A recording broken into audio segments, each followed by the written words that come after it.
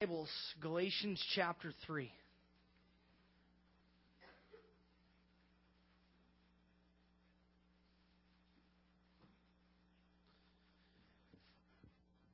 do encourage you to keep Floyd and the ministry of the Gideons in prayer, and if the Lord leads you to support them, that would be great as well. If you need a Bible, we have Bibles in the back. This morning we're going to look at the end of chapter 3 of Galatians and then the first 7 verses of chapter 4, continuing our study through Paul's letter to the churches of Galatia. And if you are anything like me, you don't really understand the concept of an earthly father, or at least a good earthly father. If you had a situation like me, which I know many in our society today have had, parents divorced early. My father had little or nothing to do with me. When I was a little kid, I visited him, but he worked a lot. He drank a lot. He was an alcoholic. As I got older, I began to realize that pretty much anything he said wasn't going to happen. He would call me, once in a while, as I got a little bit older, 9, 10, and he would tell me, I'm going to take you to Disneyland, and I'm going to do this, and I'm going to do that, and promise me the world. And as a little kid, I would get excited, but as I got to get older, preteen, I pretty much just started putting the phone down. It was just like, whatever. You're just drunk. You don't do anything that you say, and I don't believe anything that you say. And so my concept of an earthly father or a father period was not that good. And then when you begin to hear God present Himself as our heavenly Father, sometimes we think, man, I don't know if that's such a great way to market yourself. I don't know if being a father is the way that you want to present yourself, Lord. I mean, the concept of father that I have is a drunk liar. I'm not really sure that that's how you want to be perceived. But God comes to us and He says, I want to radically change your concept of what a father is. And I want to be your heavenly Father. I want to be everything that your earthly father isn't. And maybe you had a good earthly father, and if you did, praise the Lord. And praise God that I had a stepfather who raised me and provided for me. But there was no connection to my biological father. Zero connection. And since I was 15, I've probably seen him less than 5 times. Maybe you were raised with your father and he loved you and he cared for you and he played catch with you and took you fishing. And if you had that, praise the Lord for that. But our Heavenly Father wants to be even more than that to us. He wants to be everything that our earthly father, even if he was a good one, couldn't be. And Galatians is all about how we relate to our Father in heaven. Is it by our works, that is our own efforts, or is it by faith? Simply receiving the efforts God made to have relationship with us. That is the bottom line. How do we relate to God? Is it by our works or is it by our faith? And Paul says very clearly, it's by faith. In our last study in Galatians, we ended at verse 25 of chapter 3, where Paul introduced the reasoning that the law was our guardian, our tutor, to show us our need for Christ and to keep us for Christ. But just like a person, when he's full grown, is no longer under the authority of his parents. Just like you and me, when we reached that age where we moved out of our parents' home, we were no longer under their authority. so too as believers in Jesus, we're no longer under the authority, the guardianship of the law. The law has been fulfilled in Christ.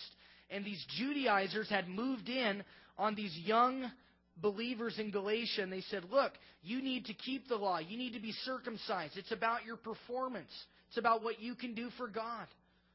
And so you need to keep the law and keep doing these things. And they presented it as deeper understanding. They presented it as a more righteous way.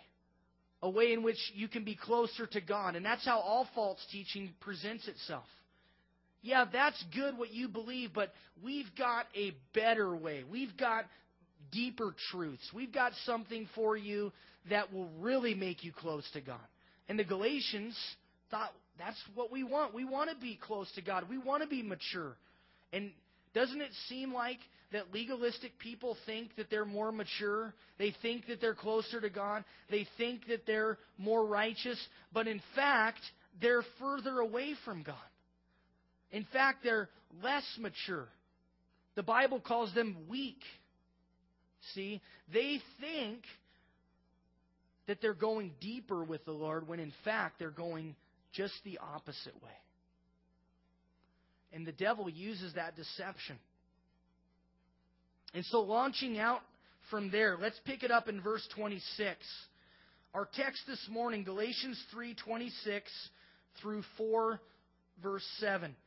And in this section, we're going to examine 3 points regarding our relationship with God, regarding our relationship with our Heavenly Father. We're going to see the relationship stated. We're going to see the relationship illustrated. And then we're going to see the relationship elaborated. So let's look at verses 26 through 29, where Paul states our relationship. We see the relationship stated. For you are all sons of God through faith in Christ Jesus. For as many of you as were baptized into Christ have put on Christ. There is neither Jew nor Greek. There is neither slave nor free. There is neither male nor female. For you are all one in Christ Jesus. And if you are Christ's, then you are Abraham's seed and heirs according to the promise. And so the first thing that we see here is the relationship stated. He says that we're sons of God. That's our position in Christ. Not based on our performance, just like you were born into a family.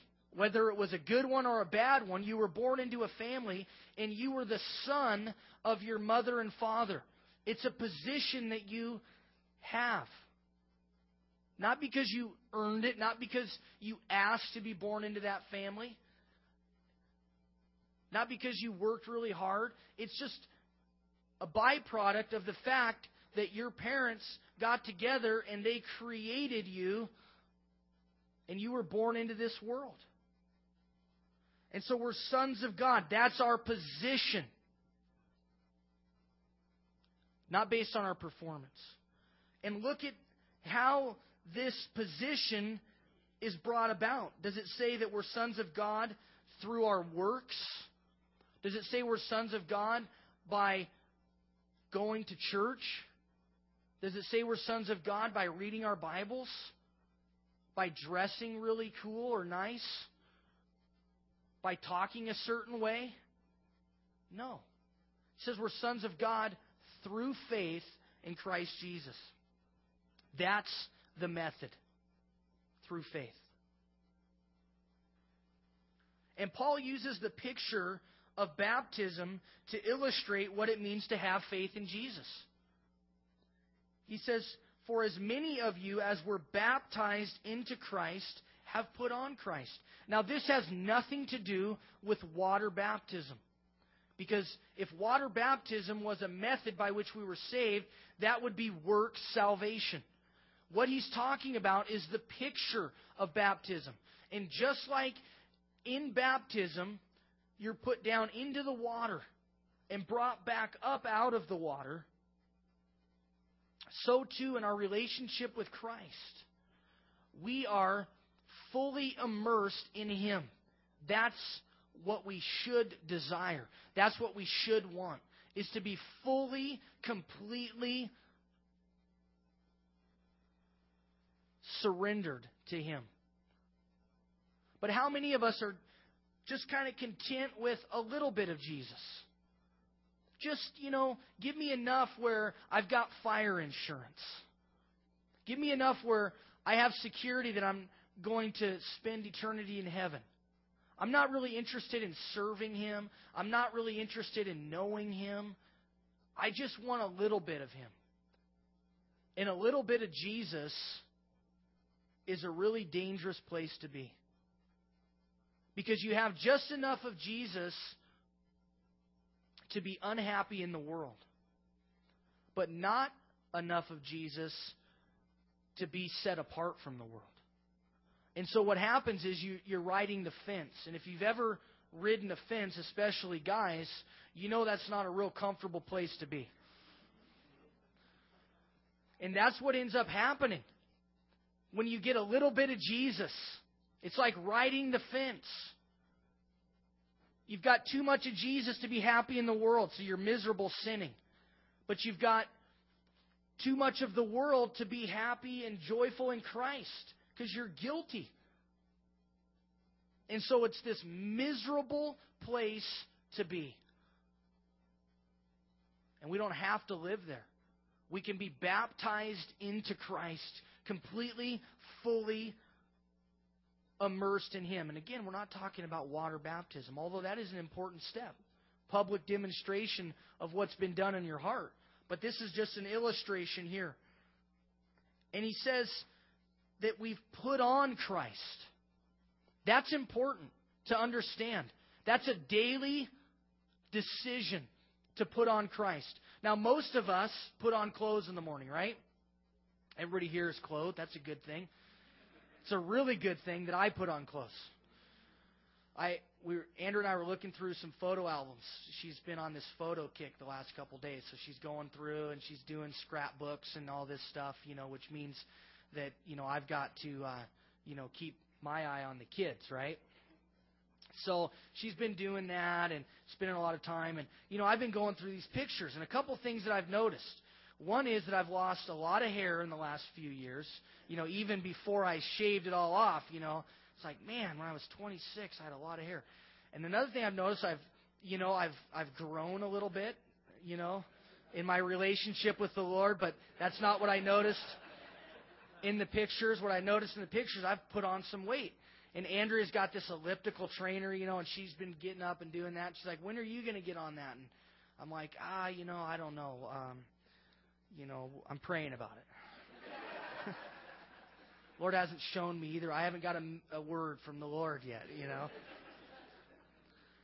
But I noticed these things in the pictures. And I noticed, that also, that I've kind of changed in my style of clothing over the years. I look at some of the pictures and I think, my goodness, somebody helped the poor guy out back in the, what was he doing, But anyway, we put on clothes, and that's a good thing. It's a good thing that we do that. And it's something that, some of us think about. Some of us just throw on whatever, and, others, you think about it a little bit. And some of you guys, I'd like to give you some tips. I don't know if that's really my job as a pastor to help you out, but, however I can help, I'm here for you, But like if a lot of your clothing, like, came like when Reagan was president, it's probably time to, to hit the neat repeat or something, But anyway, I don't even know what I'm talking about now.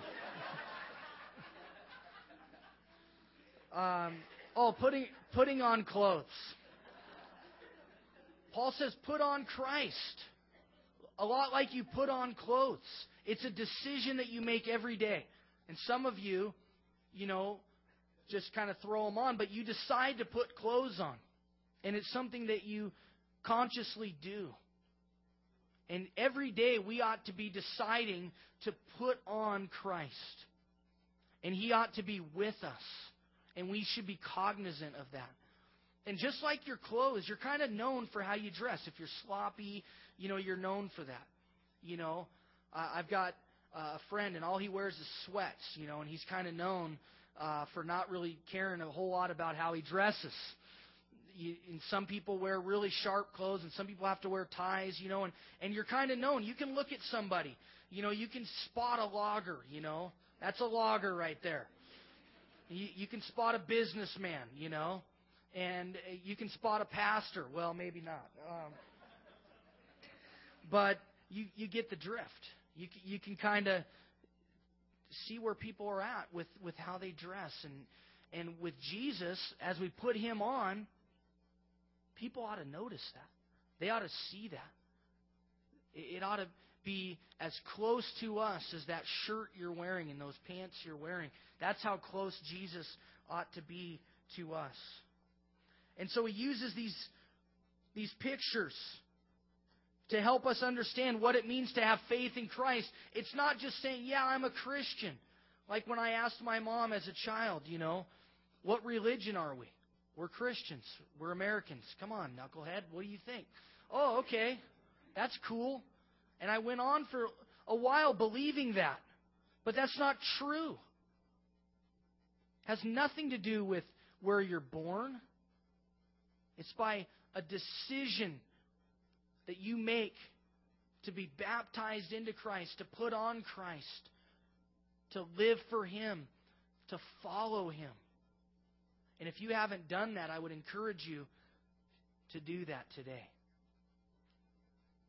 And Paul goes on in verse 29, and he says, in verse 28, there is neither Jew nor Greek, slave nor free, there is neither male nor female, for you are all one in Christ Jesus. And so as we put our faith in Christ, we begin to see that these dividing lines that exist in our society don't exist in the kingdom of God. And that these things that we use to alienate one another have no bearing on our relationship with Christ. It has nothing to do with your relationship with the Lord, these things that we use to divide. That is race, social class, gender. I mean, race is a huge issue.